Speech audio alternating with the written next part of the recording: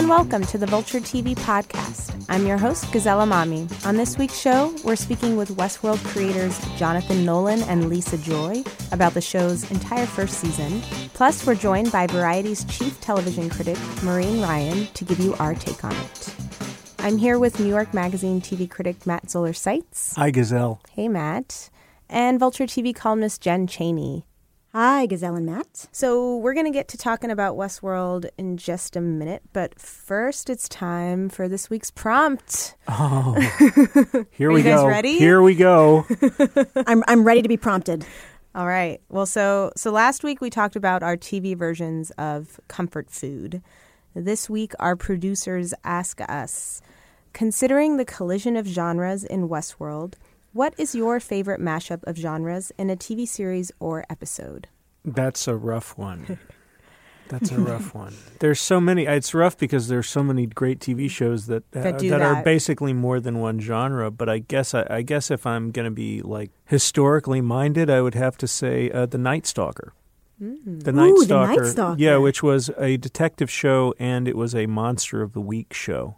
It was like a Monster of the Week anthology show, and Darren McGavin would, he was a newspaper reporter who was trying to uncover these mysterious crimes, which inevitably turned out to be perpetrated by some horrible monster, like a vampire or an ancient, 100-year-old blood-sucking creature or a knight who had come to life or something like that.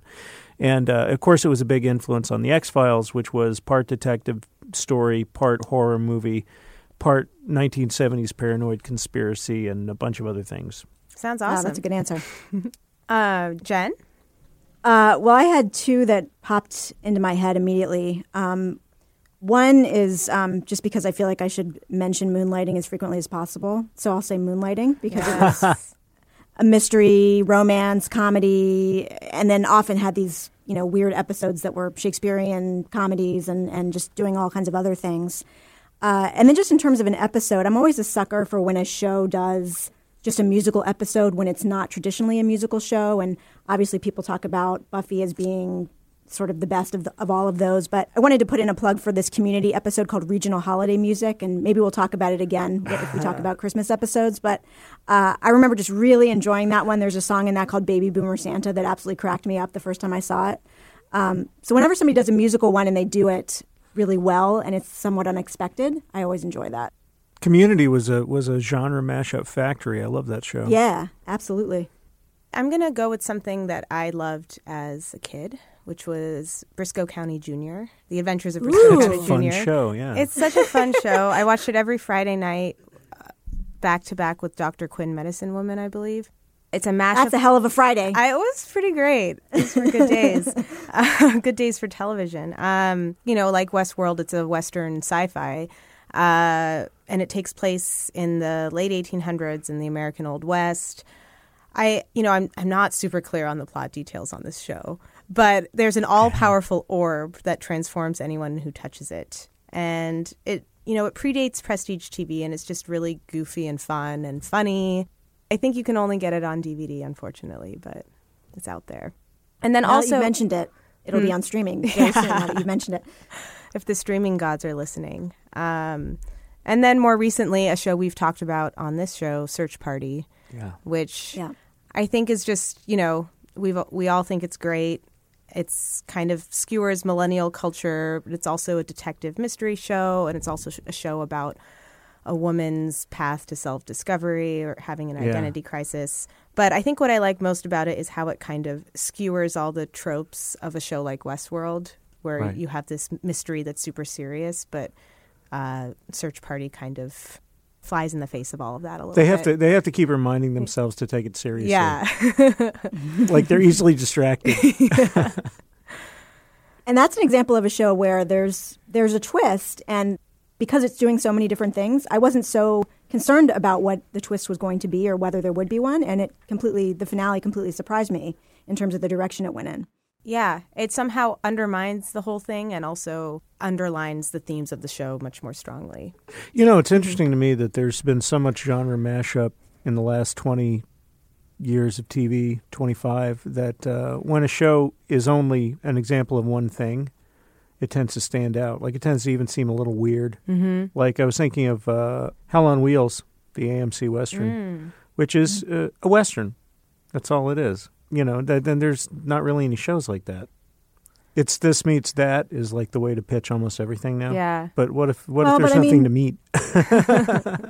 Some of the more procedural stuff on CBS, like a Criminal Minds or something, like I don't feel like that's doing true. Too many different things. That's true. Yeah, I mean, I think it's usually shows that aren't necessarily as prestige-y. Mm-hmm. They are what they are. That's true, and that's okay. And they have a lot of viewers. They do. They do. The shows we're talking about. 1, 2, 3, 4. Santa Claus was born in 1945. He had a boogie-woogie Coca-Cola orange hat. And when the commies gave the polio to Doris Day, Santa helped the Beatles chase McCarthy away. That baby boomer Santa, he's never gonna die. All right, so that is this week's prompt. Listeners, if you'd like to weigh in on this week's prompt, or if you'd like to suggest a prompt for a future week, please email us at tvquestions@vulture.com or leave us a voicemail at 646-504-7673. Next up, we're joined by TV critic Maureen Ryan to talk about the Westworld finale. But first, a word from our sponsors. Santa invented Spielberg and microchips. Santa invented Coca-Cola and aerobics. So, Westworld was arguably the most popular show of this fall, and it aired its 90-minute finale Sunday night. And we're very happy to have variety TV critic Maureen Ryan joining us today to discuss the show's first season. Maureen, thank you so much for being with us. Hi, thanks for having me. Yeah, so I think we've all had pretty mixed feelings on this show over the course of its first season, and just wanted to start off by getting a sense of what you all thought of this finale. The sideshow Bob, really feel, sideshow Matt. Bob stepping on the rake. Well, one of my feelings is like I don't want to be the rainer on the parade, but I think that there are people who really, really enjoy it and enjoy the conspiracy theory aspect of it, the puzzle aspect of it. I just I never really vibed with that part of it. I mean, I would sort of think about those aspects of it, but it was never really a draw for me. I've been very frustrated this entire year. I just turned in my top 10 list for the year. It was very, very difficult narrowing it down to 10. It's always hard, but this year it was especially hard because there were so many really, really interesting scripted shows to choose from. And I did mention Westworld and Mr. Robot in my introduction. They did not make my list, but I said that I appreciated them for having failures that are more interesting than other shows' successes, and I still stand by that. I've certainly thought about Westworld and Mr. Robot more often than I've thought about a lot of other series that are more consistent from episode to episode. But that said, I wish there were a little more drama with the ambition. And yes, I admire it as this kind of clockwork piece of machinery, but oh God! A lot of the emotion, a lot of the feeling came from those marvelous actors, and not necessarily from anything innate to any of the situations they found themselves in. And I also found the misdirection, the feints, the red herrings, the big reveals, the plot twists, all of that stuff to be just like a sidelight. Like I'm not interested in that. Like if this is a buffet line, this is the stuff on the buffet table that I'm never going to pick up. And I think other people are saying that too, though. So I don't think it's just you. I mean, I wrote something before the finale about how I just had such a hard time emotionally engaging with the show. And I think some of it has to do with the character development. And I still feel that way after seeing the finale. I will say there were some moments in the finale that were more kind of viscerally exciting than a lot of the other moments throughout the season, like the whole big scene where Armistice and Hector wake up and they start attacking their Westworld technicians. Just the whole way that was choreographed, I was like, wow, that's quite a scene. And it was kind of exciting and interesting to watch that. I thought it was interesting that they had a stinger at the end because that felt very Marvel movie-ish a little bit. But my problem is like the actual act of caring about what's happening just isn't there. Like I admire it, but I don't enjoy it. As to the act of caring, though, one thing that really nagged at me is that scene you're talking about, Jen, where the robots are going on the rampage in the lab. That would be an amazing, awesome, cool scene if they really had anything to do with it. Time and time again, particularly in Thandie Newton's storyline, we had moments where we thought the characters were experiencing awakening self-consciousness, autonomy that were willed from within. That was something that was happening within them, only we find out that it was because somebody altered a line of code.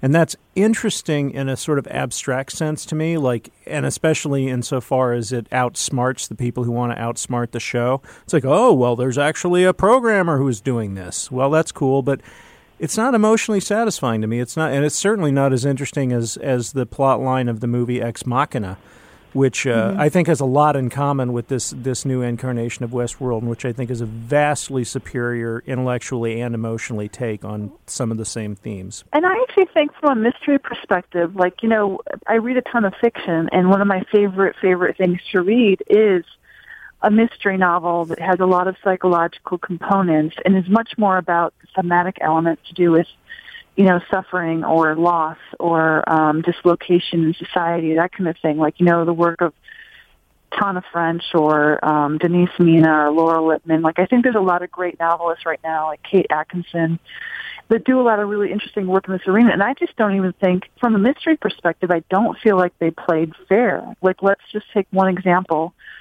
Dolores is actually Wyatt. Okay, well, that's an interesting idea, but you made me feel a little irritated by that, Westworld, because you showed a guy as Wyatt. You showed a man walking down the street and said, well, when I was with Wyatt and we did X and Y and he did this. You were that just felt like kind of a very late in the game rabbit out of the hat. And I think that there's that element too with what you're saying, Matt, about the kind of the mastermind of it all, which to me was there's always another layer where someone is just controlling that person. So I feel like it kind of, in a way, encouraged me to check out on the characters because I didn't ever know how much of their autonomy was real or how much of their selves was real or how much of their memory was real. And then I don't have a thing against multiple timelines in theory, but as the show functioned here, I just felt like it was constantly just trying to get you to the point where it could pull the rug out from under you or where you thought they might. There was just a disconnect between, as you say, the ambition of the show to explore these themes about autonomy and consciousness and connection and how those things all relate to each other, and where it actually came down with the choices that were kind of either conventional or just kind of distancing. I even felt a sense of distance in what should have been kind of one of the meat and potatoes aspects of the show, which is the action scenes. The action scenes were often staged in a very clever way, very imaginative way. A lot of them were not shot in a conventional TV way where it's cut. Like they put a lot of thought into the camera placement and what we're looking at and why. But ultimately, if no robot can harm a visitor to the park, then why are these action sequences as elaborate as something out of a Hitchcock movie or a Coen Brothers movie?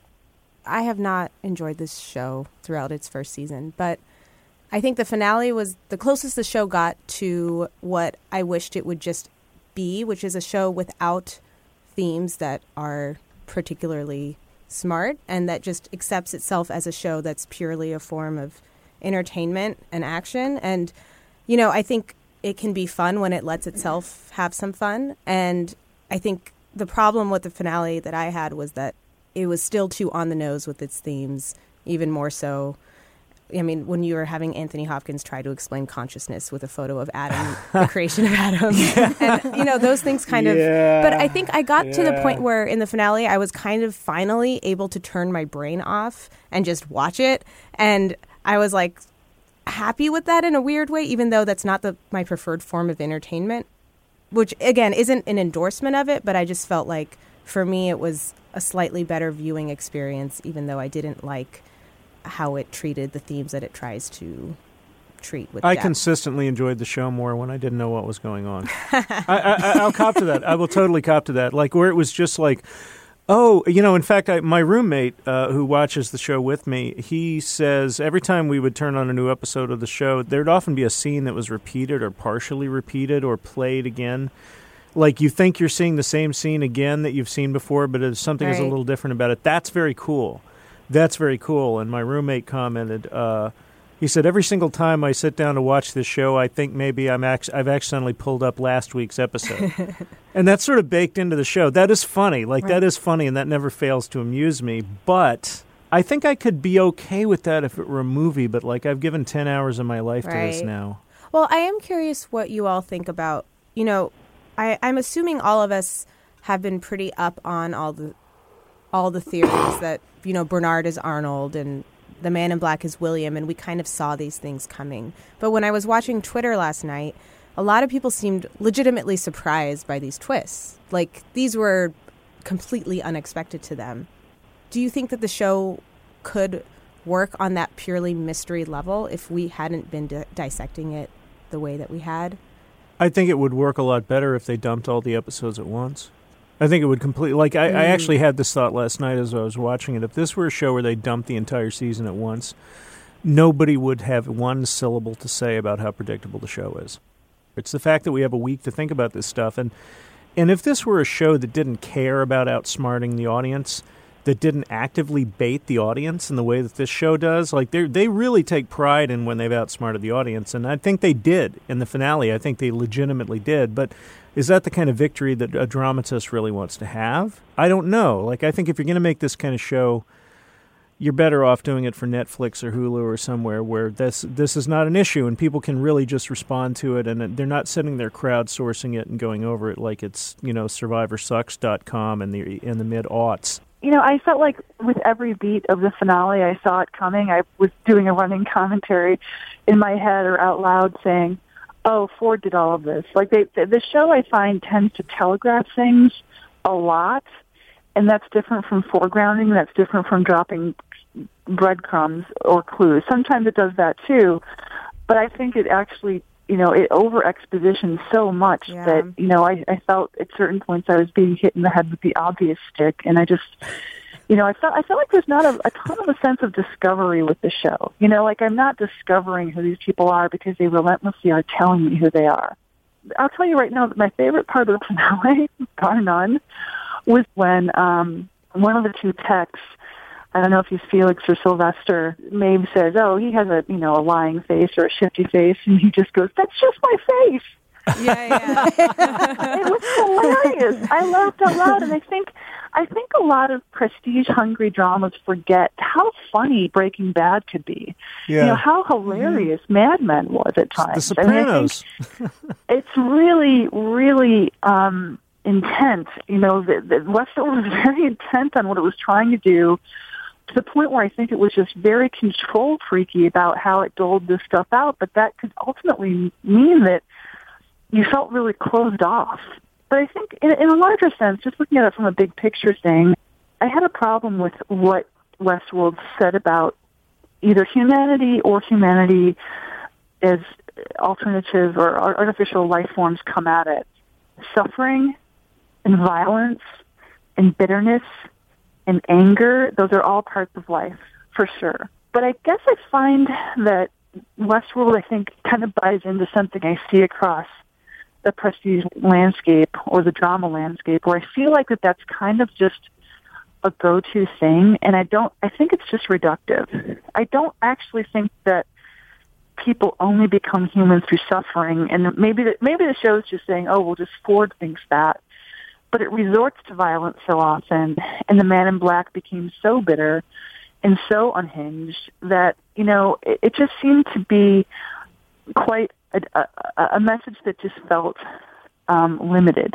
There's also an undertone, like I think maybe related to that, is this idea that I heard articulated by many different characters on the show that I don't know if they ever quite came out and proclaimed this to be a universal truth, but this idea that left to our own devices, we will beat, rape, kill, set things on fire. We'll be animals. I don't know that I believe that. I think that people will take particular liberties in an apocalyptic or non-monitored situation that they might not take if they knew they were being watched. But that's not the same thing. I think this is talking about something innate. And one thing they never did, and I know, that's not the point of the show to explain this stuff, but I still wanted them to get into it. What makes this park appealing? And I don't just mean the violence. I don't just mean this being kind of a dirty, nihilistic fantasy island where you can go do whatever the hell you want and be evil. But I mean, like, why is this fantasy of the American West in the 1880s where if you weren't white or straight, you were basically property or material popular again? Like when the original movie Westworld came out in 1973, part of the concept of it was that this was a theme park because the ideas no longer had any immediate mythological currency anymore. And it was funny. Like it was almost a jokiness to it. Matt, if I gave you $100,000 and said, I'm going to give you $100,000 cash, it's yours to do with, you just have to go on a trip. I think that a lot of people, given that amount of money, I mean, maybe they go to Vegas and just go completely haywire for 2 weeks or a month or whatever, but I think a lot of people think, oh, cool, I'm going to go to Machu Picchu, or I'm going to go, tour the Loire Valley, or, I think people would want experiences for sure. Some of those would be sexual, some of those would be just, get drunk, do drugs, whatever. But there seemed to be this repetitive notion, as you say, Tessa Thompson's character repeats it. People just want a simple narrative. They just want to have sex. They just want to get drunk. They just want to, do these things that we see people doing now and again. I do think some people want to do that. It just seemed like a limited way to view how human beings actually operate in the world. The people who are bringing us into this world are already people we can't really relate to because it's this rich class of people who gets their kicks from going to this type of world. Right. And you can't really relate to on a human level. And then you have these robot hosts who aren't really human, where, if they had at least taken the hosts closer to consciousness a little bit. I understand the limits of this narrative where, these people aren't human, so it's difficult to develop them. But I do think it's still possible, if you're imagining in a world where they're gaining consciousness, that you could develop relationships between them and the people around them that are emotional and make the stakes higher because of that emotion. At some point, maybe could we pivot to Battlestar Galactica? Because I keep thinking, every time I watch a show, I think about how much more I liked Battlestar Galactica, which dealt with so many of the same issues. Of the dramas of the aughts, I think that's my favorite. And I think one of the scenes I keep going back to in my mind, I don't know why, is there's a scene where Sharon and Adama are just sitting down. She's been a prisoner. She's obviously one of the Cylon characters, and Adama's the leader of the ragtag fleet. And it was later in the show's run, but at some point they're just sitting down. Maybe it's in her cell, maybe it's somewhere else, but they're just having a cup of tea or a cup of coffee. And they're just talking. And I think, that's what Battlestar did so well, was get me invested in those people as individuals. And then, as you say, Gazelle, in their relationships, the characters felt so rich and so fully realized that any time they were in conflict or made a connection, it felt like it had weight behind it. I think Matt made a really good point earlier, talking about how we don't have a sense of why people come to Westworld, really. We never have a sense of the wider world beyond this Westworld construct, other than what people might say, but we never really see it. And, to use another show that is compared to Westworld a lot, which is Lost, we are constantly being told in the first season of that show, what happened to people before they got to the island. And we start investing in those characters, and we have a sense of why they ended up in this place, which is a different form of escape. Actions. Yeah, and a context for their actions. And obviously in Westworld, they're just escaping by choice as opposed to by random fate or whatever you want to call it in Lost. But nevertheless, I feel like it's important to understand, how did these people get here? Why? What is the appeal? Why do they keep coming there? The story doesn't feel grounded for that reason to me. Is there any storyline that you maybe liked more than others? I liked any scene with Jeffrey Wright in it. Yeah. I almost didn't even care what was happening in the scene. I like him so good. Much. I think he's great. He's just great. Hello, Dolores. Hello. Welcome to the world. I loved his performance, and I loved all the different modes of his performance. I liked all the actors on the show. But I tend to think of their scenes in terms of the actors and not the characters, which I think is telling. Like James Marsden, I found myself appreciating James Marsden all over again, and appreciating how underappreciated James Marsden is, which is something that Angelica Bastien wrote about for Vulture this week. Even Anthony Hopkins was kind of playing it just seemed like, hey, this part is one big exposition dump. Who can we get who's going to make that interesting? And that's see if Anthony Hopkins is A, available, and B, affordable. Grief is a terrible thing. Arnold had watched his son come into this world, and then he'd watched that light extinguished.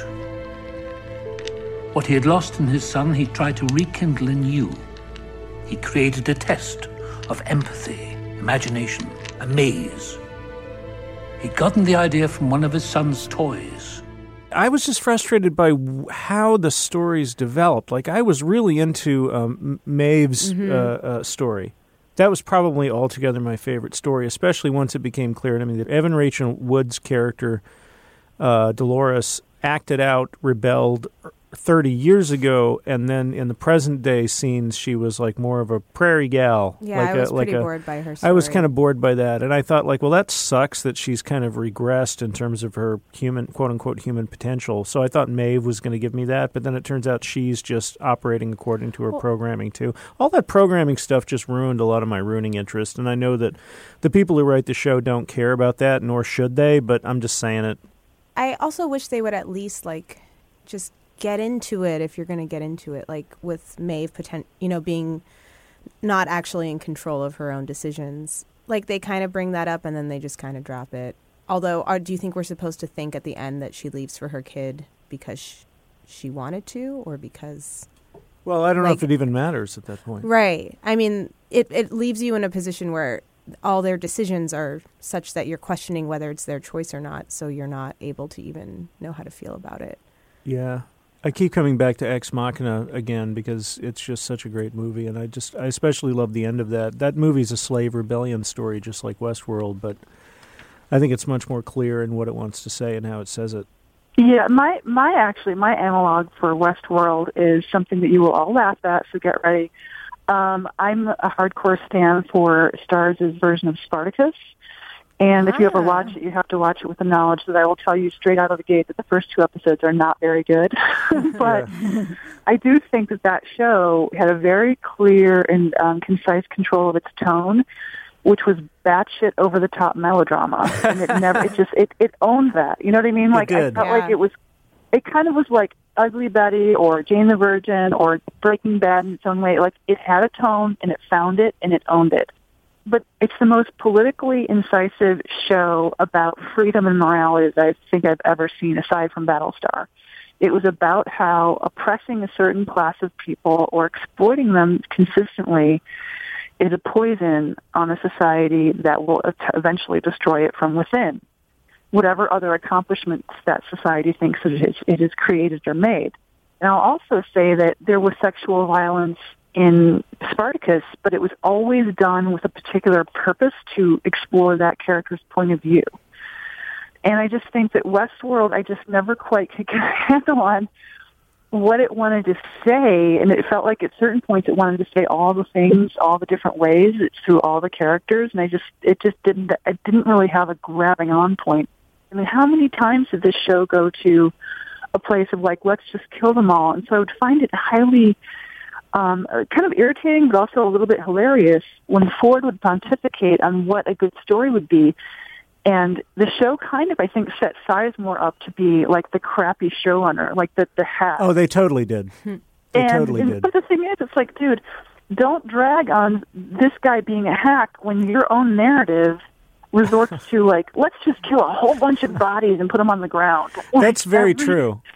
Every episode, like, you can't sit there and moralize and judge about how narrative should work when your own is kind of falling into these ruts as well. You know, but here's one thing I would say, sort of to just slightly contrary to that, which is one of the things that I really, really liked about the show, based on the first, whatever it was, 3-4 episodes that they sent out, was how this to me seemed like the urtext of the so-called prestige drama, like the downbeat kind of prestige drama that, you know, it's about what it's about and it's also about itself. And then on top of that, it's about the appeal of this kind of show. So the whole like eating your cake and having it too, I was fine with that. And so it doesn't bother me when Ford gets up there and pontificates about the need to tell a more sophisticated story than the one that Sizemore is telling. And then he delivers basically, you know, a more highfalutin version of the same thing.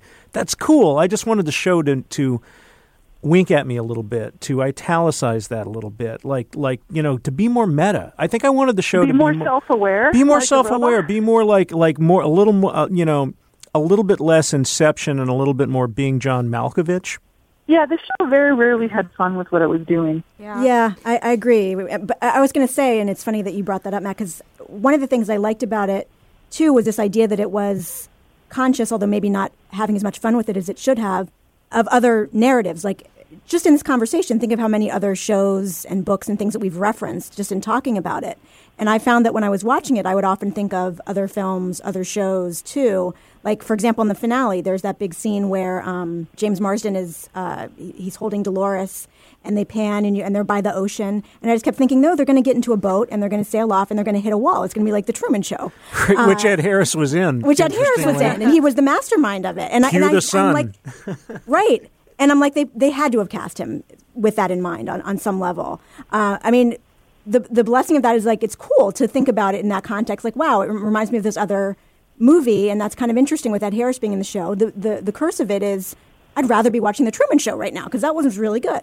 So, interestingly, Unreal, I think also in its first season threatened to be that kind of show, and I think it kind of went off the rails. I think it took a little longer to go off the rails than Westworld did, but I think you could do a very fruitful comparison between Unreal and Westworld as sort of meta narratives. They're sort of critiquing the thing that they are, but ultimately succumbing, I think, both of them. Right. Unreal just became, instead of having the layer of critique, it just ended up enacting those same tropes. Yeah, it became the thing it was satirizing. Yeah. And I guess there's a place for that kind of thing, too. Like, there's actually a rich and pretty proud tradition of the parody of the thing that is also an example of the thing being spoofed. Maybe my favorite example would be Galaxy Quest, which is, a send-up of Star Trek films that is also better than all but maybe 2 Star Trek films, actual ones. But this wasn't, I don't think Westworld was that either. You have to be better, I guess. You got to be, you got to be good. You got to be really good. You got to be good at those base satisfactions. Yeah, and I mean, I think if the finale was going to do anything, I wanted it to make me excited about season 2, but it didn't make me excited about season 2 because it just made me think, well, when in doubt, they're just going to resort to a kill 'em all strategy, or everyone just starts shooting other people, and the idea that there are other worlds like Eastworld, if you will, or there's this Japanese warriors level or what have you. I expected that, but that seems like fine. If they expand the world, I don't have an issue with that. But there was a joke tweet a few weeks ago. I wish I could remember who said it, but it's like, it's like a report to Ford. It's like, I think we got to do something. We're losing all of our business to Sex World, which is like all the sex stuff, but without the robot shit. And the Western stuff. It's like, like they're like the next theme park over, and they're taking all of the business away. I think one of my favorite things about television is its exploration of genre. I actually really love that, and I really think that it's a subversive vehicle for storytelling, and Prestige is yet another genre. So here we have this really interesting and ambitious, with a high degree of difficulty, attempt at combining the mythology of the Old West and the meta-narrative of what does it mean to be, a television drama. What does it mean to be any kind of narrative, and how is that put together, and how is it manipulative, and how can sometimes even the manipulation make us feel things, which, that's really what my job is. I actually I'm for that. Like, go ahead, trick me, fool me, make me feel things. This was a show I definitely was rooting for, and there were moments when I felt like I got glimpses of what it could be. And, I'll be in its corner saying I really hope it gets there next season. I think that this season was, as a number of critics have pointed out, kind of a shakedown cruise for season 2. And maybe they'll have a much more clear idea of how they can deepen the characters and the relationships and the thematic explorations, in season 2. If they can, I'm all for it. That's a good note to end on. Thank you so much for joining us, Mo. Thank you for having me. I really enjoyed this so much. We're going to take a quick break. The Vulture TV podcast will continue in a moment with showrunners Jonathan Nolan and Lisa Joy.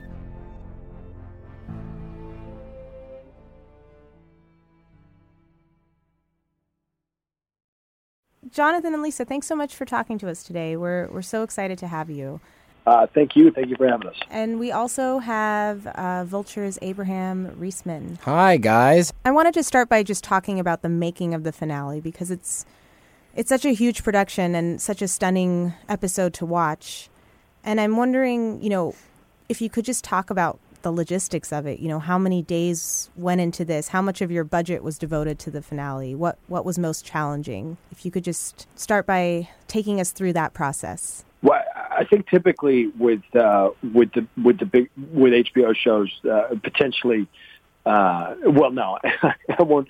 It's always tricky. I mean, the 9th episode often winds up being a big one in which lots of exciting stuff happens, or there's a battle, and then the 10th one there's the more kind of placid, character-based one. We didn't have that luxury here. We knew we were kicking off the robot revolution here, but we were also shooting episode 9 with Michelle MacLaren and episode 8 with Stephen Williams, kind of simultaneously. So we really didn't have a great deal of extra time or money to throw at the finale. It was really about careful planning, working with the unit. When we came back, we had the backing of a legendary network that gave us the time to go out and write. We got to the point in episode 7 and 8 where we were sort of, down to the wire writing and producing at the same time, not giving the actors and the crew and everyone enough time with the material. So we were able to step away, write the rest of the episodes, and then Lisa and I were able to re-engage as producers on 8 and 9 and with me directing on 10. But we were also able, with all the scripts in hand, and this is the way that we're going to do the second season, we were able to block shoot with the other units. So go into a location and shoot out. I think at one point the Wyatt massacre at one point had 4 directors standing by the camera, making sure that the pieces worked for all 4 or 5 episodes they were going to be featured in. So it was a massive production. But with the finale, we really didn't have the opportunity to sort of privilege it in terms of extra time. We just had to get in there and be judicious and careful. We had the benefit of working with an incredible crew and our unbelievable cast. And they were all so excited and up for it that we were able to make it through. We'd also had the benefit of thinking for a long time about how we wanted to evolve the look and feeling of the show from the pilot to the finale. So it was a great experience. And one of the things that really worked about the episode was how tightly paced it was. It's a long episode, but right up until the end, it's quite white knuckle. How hard was it to edit this down? I mean, clearly you had a ton of material to work with. Was this a special challenge to get down to exactly the streamlined narrative you needed? Well, not so much. I think the director's cut probably came in, just a few minutes over, but there weren't really any whole scenes that we cut out. It was really just about tightening. That's a process that I'm familiar with over the course of broadcast television. That's par for the course. You got to get down to 43 minutes. Everything that we work on tends to be a little bit bigger than the box it's supposed to fit into, and so we're always having to just shave away a little bit. But here we knew that we were weaving together all of these disparate timelines and moments, so from the beginning, from the script onwards, I think Lisa and I felt we had a lot of ground to cover, so you just hit the ground running and go for it. You mentioned that, you were writing around, episodes 7 and 8. How late did the production go, I guess, in terms of, were you writing up until close to the end of the season? And in terms of filming, how recently were these episodes shot? I mean, I think the way that we tended to work was, of course, before going and filming the pilot, Jonah and I spent quite a bit of time mapping out the season and the mythology and then writing the script. And then we got to film it, which was a great joy because by the time we were filming, we were able to be there, totally present in production with Jonah directing and myself producing. And then we went into the season with actually not that many scripts banked yet. We were kind of running from there, which is a little bit unusual for a production of the size that we were doing and the ambition that we were doing. And so we stayed... the network had seen the pilot really wanted us to be on the air as soon as possible. Right. We were victims of their excitement for it in a way. And so, but, we were definitely writing furiously while then simultaneously also being in production. And what happened was we got to a point, about episode 8, where we just needed to stop so we could write and catch up with the script. And, we were thrilled with everything we'd had so far, but we just couldn't keep running and being in production in the same capacity. And we also wanted to make sure that we were embedding enough time for our actors with their performances really kind of crescendoing towards the end to have time with the material. And so, what was one of the best luxuries of this was to be able to take some time to write the final few episodes together without being in production, and to have that blessing and support from our studio network. And then after we did it, we were able to, have all the scripts ready and go back into production, be 100% committed to being on set as producers for 8 and 9, and for Jonah directing 10. And it just rounded it out in the same way that we began it. And it was just an absolute creative joy that way. And I hope actually it's something that we intend to pursue second season with writing them all first. Yeah, well, we try to make it like a regular TV show, which I've gotten accustomed to in broadcast terms, where you start writing and then you start shooting and you keep writing and you're doing 9 things at once.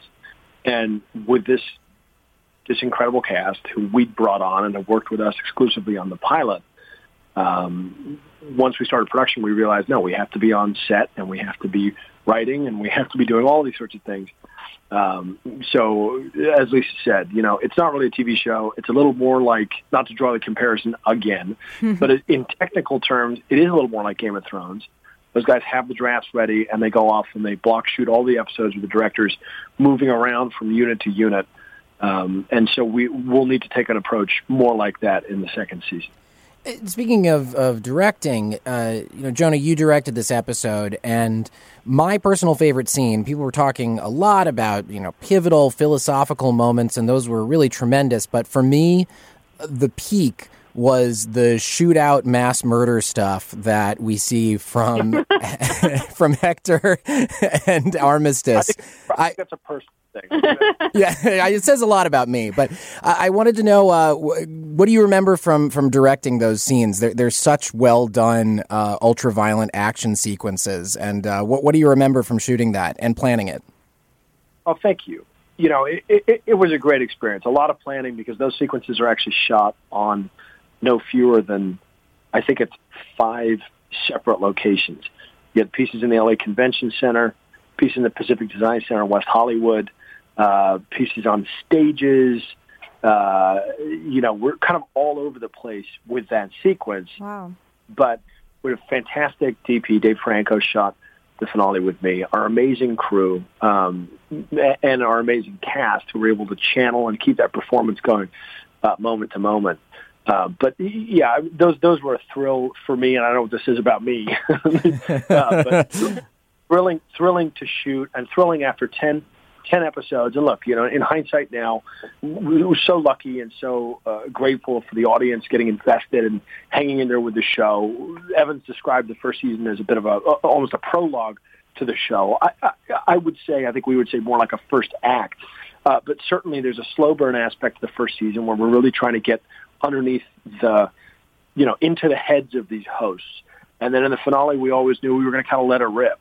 And so it was incredibly gratifying, and I think it shows, for the host to finally get a hold of a real gun or a machine gun, conscious of the moment, and Die Hard, one of my favorite action movies, where he's, Armistice has a machine gun, ho, ho, ho. Ho, ho, ho, yeah, absolutely.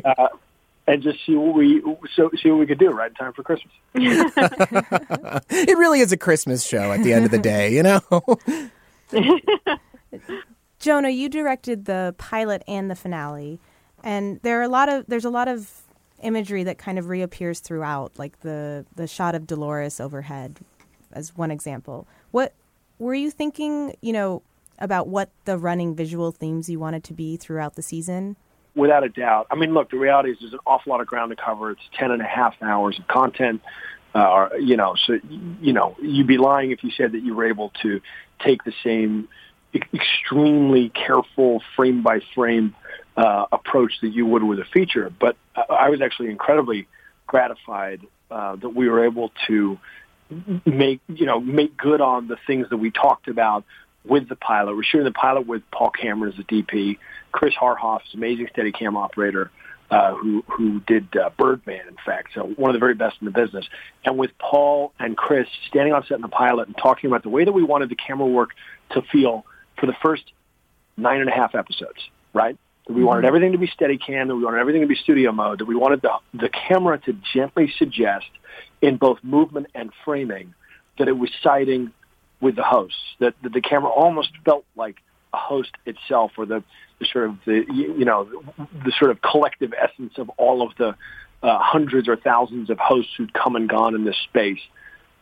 Gently anticipating the host movements, so the camera kind of anticipates what Dolores is about to do, even if she doesn't know it herself, and just kind of very gently weaving that in. And then obviously the milk and the flies and the player piano and all these visual elements that Lisa and I talked about, and then we talked about with the incredible team on the pilot, and then being able to build that to fruition on the finale in terms of, when Maeve gets onto that train, it's all, again, Steadicam is leading her over, and it's now just keeping pace with her. She makes the decision. What we understand in the moment is actually the first real decision she's made all season, which is she's not going to fulfill the script that she's been given to take this train wherever it's going and do whatever else it is she's programmed to do. She's going to get off the train, at which point we shift to handheld camera, which we'd held back on throughout the entire season up until one moment with her and one moment with Dolores when Teddy comes to rescue her. We get her off the train, Maeve off the train with a handheld camera, and I remember watching the dailies and almost being shocked at how effective a cinematic technique can be if you hold off on it for long enough, and then you dial it in just the right moment that suggests that now she's literally like a train coming off the tracks. We're no longer in programmatic or prescribed behaviors. She's improvising, and we're right there with her. So there are a lot of things that we're incredibly excited to be able to pay off from the beginning to the end of the season. I was excited to use the color red, which I can't really see, but my brother never puts in his movies. So you're colorblind? Ever so slightly. So are many film directors. 20% of the American male population, and some famous filmmakers that I may or may not be related to. So my relationship to color is complicated. Lisa, do you try to describe what colors look like to him? I do. It actually hit me while we were making this show. One day we were driving home, and he was telling me I've of course known he was colorblind for a long time, but partially colorblind, as he calls it, or color nuanced, as sometimes he says it. He was talking about it, and he's like, I think it's really subtle though, and that shows what colorblind people see. And for the first time after 10 years of being together, I was like, oh my gosh, Jonah, we live in different universes. What you see something totally different to me, and it's actually quite beautiful. It's one of the diagnosed and clear ways in which humans can be different and have their own perceptions totally skewed from the outset, totally biased from the outset, and to see it just so integrated into our own lives while we're also working on a show about perceptions and the lack of truly understanding your reality. What Jonah suggests that I can't see color properly, that he sees it more astutely. Yeah, what if you're just imagining all these dumb colors that I can't see? He's a color elitist. That's amazing. There's so many mysteries on this show, and we assume you're going to reveal all of them today on the podcast. All, yeah. Just give us everything. We're ready. But no, a lot of the conversation has been around, kind of that excitement of finding out these kind of reveals. And I'm curious, when you're writing it, how much are you thinking of it as a mystery show? For me, it was never a mystery show. It was always a show about the exploration of character. And, the lens with which, I came to the characters were very much, Dolores and Maeve's characters. And so there are lots of twists and turns in the narrative. But the reason that they're there tended to flow from an organic place, right? This is about the differences between hosts and humans, between an artificial intelligence and, people like us. And one of the fundamental differences is memory, as we talk about when we talk about the maze and the progression for consciousness. And the reason why their memory is so different, and I can't even imagine the double-edged sword of this ability. But, when you and I remember things, we have the kind of sfumato lens of the past, right? You sometimes yearn to remember things more clearly. a beloved pet or a wonderful moment with someone, but they kind of slip away because our minds can't hold on to things in perfect color. That's really helpful when it comes to loss or trauma or a bad experience. But it's sad when it comes to something golden. And the hosts have kind of the opposite problem, right? Which is their memory is superhuman. They are able to construct an exact replica of every moment. And no wonder that seems a bit like madness, because if your past moment could be recalled with the same vivid color as the current one, how could you distinguish the two moments? And so we were really playing with that as a character trait that these hosts would have, and the way in which reconciling their relationship with memory was a fundamental part of achieving selfhood, was something we really enjoyed playing with. So, okay, I accept that. That said, come on some level, you have to be worried that people are going to figure out that, say, William is the man in black, like, early on. I was astounded that people came up with that theory as early as they did. I was watching the show very closely and did not notice. But, are you worried that people are going to figure that stuff out before you want them to figure it out? Well, you think about it a little bit. I mean, I'm very accustomed to this. My whole career has been spent, imagining that the audience, frankly, wants more of a challenge. I remember we made Memento. Chris shot it, had it in the can. People would come watch it. Studio executives would come watch it and be like, I loved it. It's great. We're not buying it. You'd be like, well, why not? They'd be like, because the audience won't have a fucking clue what's happening. And we just thought, well, who the fuck are you? What makes you think you're smarter than the audience? We've always felt that the audience was very smart, and extremely bored with the shit that people would be putting in front of them, imagining that they were stupid, or going through a studio system or network system that imagined people were stupid, or taking ideas and throwing them away. So for us, it's fucking glorious to put something into the world that is layered with complexity and then have people gobble that up. In terms of trying to figure out when people are going to get a twist, look, my rule of thumb when you're working on a twist in a movie is you want about a third of the people to figure it out ahead of schedule. You want about a third of the audience to get it in the moment you drop. You drop. You put in the music cue and you drop the big the bombshell. Oh boy. And then you want about a third of them to have their spouse explain it to them on the way home, right? Because you're never, everyone watches things totally differently, right? Now there's a the emergent thing here. Sites like Reddit. I've been on Reddit for the better part of a decade. I was one of the fugitives from Dig when it kind of... No, really? You were an early Redditor? Oh, yeah. Meet my husband, the nerd. Oh, my God. Well, here's the thing. I don't do social media, right? I just think, I'm not on Facebook. I'm not on Twitter or Instagram, any of this stuff, because of Orwellian concerns about being herded into camps based on posts that I've made in the past. So Reddit was where you could catch up with that content. And frankly, it's where most of the content comes from that appears 48 hours later on other social places. And it's also a weird form of and I would use this very carefully, not in every subreddit, but it's a really interesting aggregator of wisdom, right? You could take thoughts and you could vote them up or down. So you have this collective intelligence that goes to work on, whatever you're looking at, whether it's a news item or a picture of a cat, whatever you're interested in, it's going to get voted up or down. When that's applied to a narrative like that, you can have what usually would be like, your weird friend who has this crazy theory about the show, who, no one else is listening to, all of a sudden can get voted up to the top as more people wrap their head around it. But that's fine, and that's fantastic, and it's a community. I mean, we love that, and that's incredibly gratifying that there is a portion of the community that's looking at that.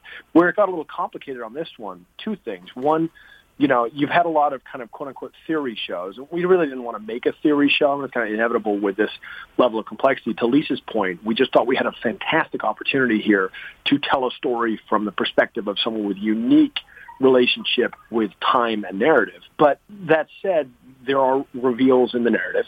And I think our hope was that you would start asking that question in episode 7, and then it would become, that it would sort of grow as a feeling. But we also knew, and this is another thing that for me is vitally important. You can't just pull the rug out from the audience. You have to layer these things in there so that even if you're not necessarily immediately clocking the dissonance of, wait, they just cut from William and Logan said, I can't wait to see who you become, and then it cuts immediately to the Man in Black. Well, it's all in there deliberately, and it's all in there to gently feed a perception amongst the entire audience, right? So you're not just writing for the people who are carefully dissecting it. You're writing it and setting it up in such a way that when you do get to the reveal, the audience doesn't reject it and go, wait, what is that? They're not remotely prepared for that piece of information. So you have to play fair with the audience. And what happened here is the sort of theories of our show, and you know, a lot of theory shows where the theories don't really add up to much, or they add up to things that are going to come so many seasons from now that it's perfectly fine to speculate about them.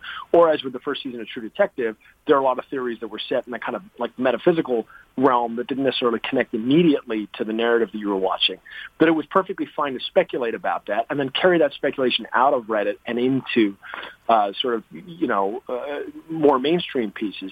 Here, all the theories were connected to things that we were doing. And so they sort of wound up in headline items.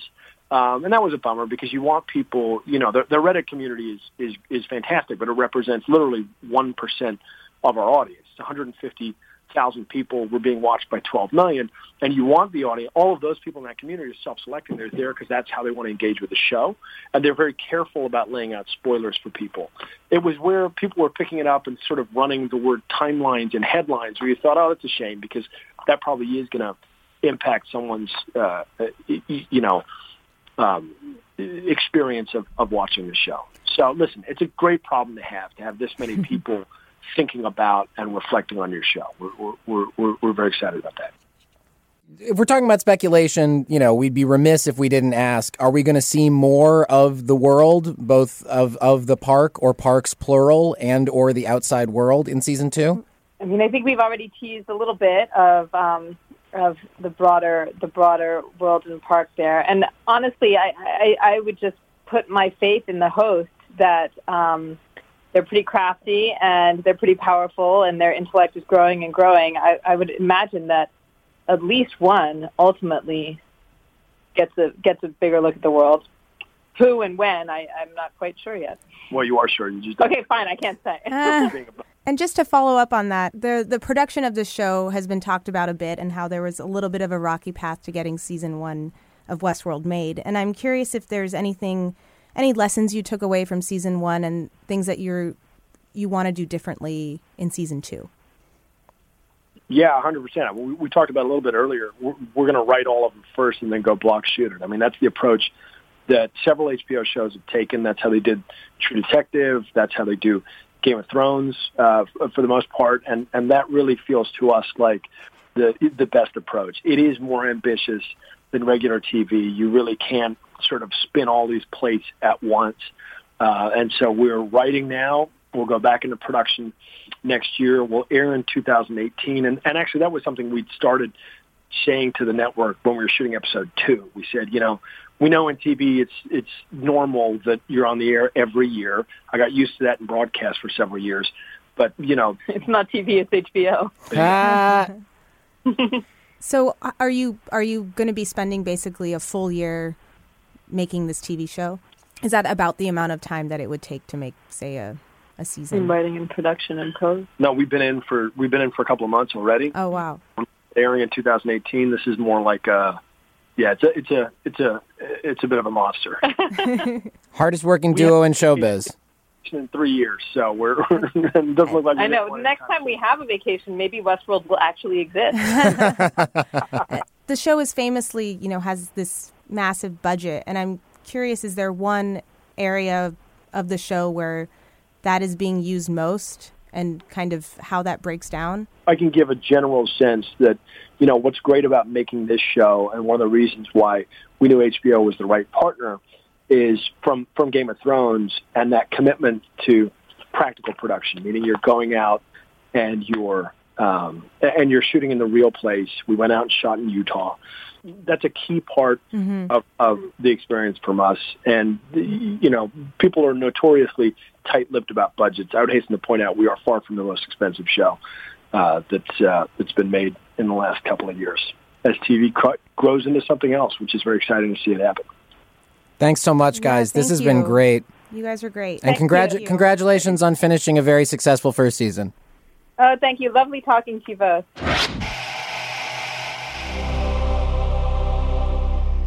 That's just about it for this week's show. But before we go, it's time for this week's Aria. The Aria is a space for one of us to take a few minutes to talk to you all directly about something going on in TV right now that we feel passionately about. Jen's going to give us this week's installment of the Aria. Jen, take it away.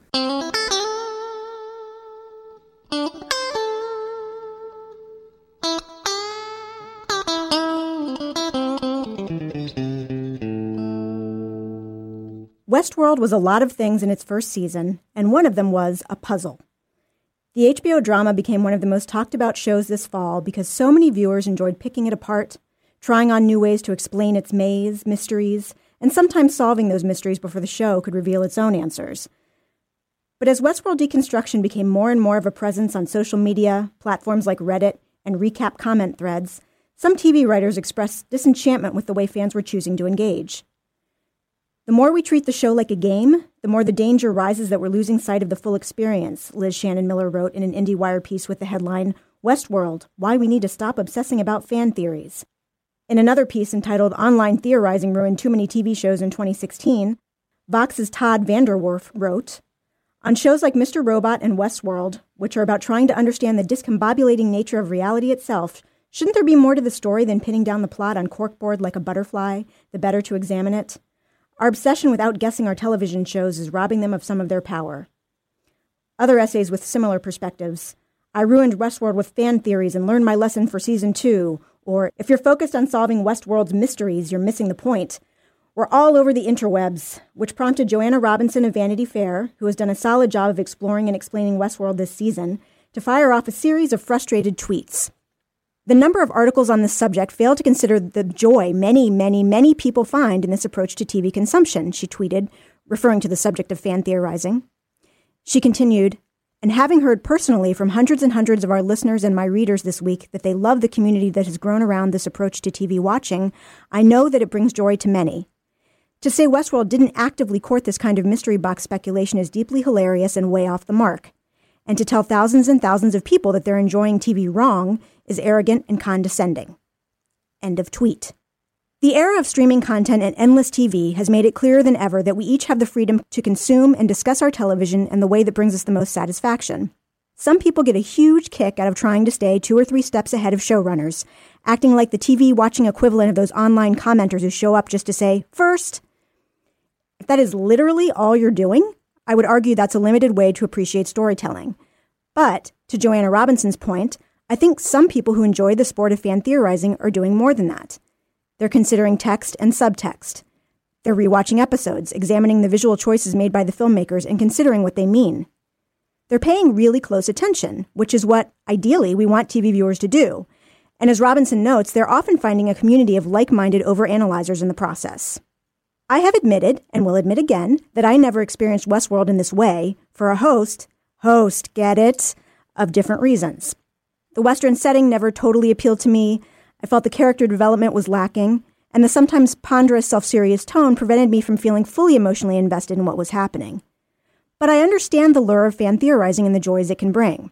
The first TV show I regularly recapped and rabbit-holed over was Lost, a series that has been compared often to Westworld. Back in the 2000s, when I and other members of the unofficial Oceanic 815 fan club would devote hours, and I really do mean hours, to dissecting what was happening on the apparently movable island, we were constantly throwing out ridiculous ideas and trading furious IMs about why it might be significant that Ben Linus owns a copy of Philip K. Dick's Valis. A coworker of mine at the Washington Post, where I worked during the pre-Reddit, very early social media lost days, once forwarded me an email from a friend of his that contained some thoughts about a season 5 episode. Those thoughts were so lengthy, detailed, and impressive that I saved the contents of the email in a Word document. Single-spaced, it is 3 pages long. If I hadn't already been married in 2009, there's a real chance I would have wanted to marry this person. My point is that fan theorizing does not have to be bad, and I suspect practically every writer who wrote one of those Stop Theorizing About Westworld think pieces would agree. Like almost any exercise in life, it can be done in a way that is empty and superficial, or it can be done in a way that contains multitudes. When a show truly contains multitudes, and I'm still figuring out whether or not Westworld does, that also enriches the depth of the theorizing. I guess what I'm saying is, watch Westworld or any show however you want. You and me were humans, and at least to my knowledge, not being programmed by anyone named Robert Ford or Arnold. If treating a TV show like a puzzle is what activates your mind to consider it more deeply, then go for it. But, if I may be so bold as to make a recommendation, I would say that it's worthwhile to engage in that puzzle-solving process in a deep, meaningful way. Don't be the guy or girl who solves the equation fastest just for the sake of putting the pencil down first. Be the fan theorizer that the creators of TV shows and critics, and hopefully you too, wish to see in the world.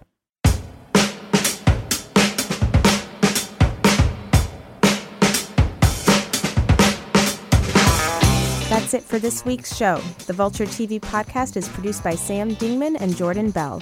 Laura Mayer is our director of production, and Andy Bowers is our chief content officer.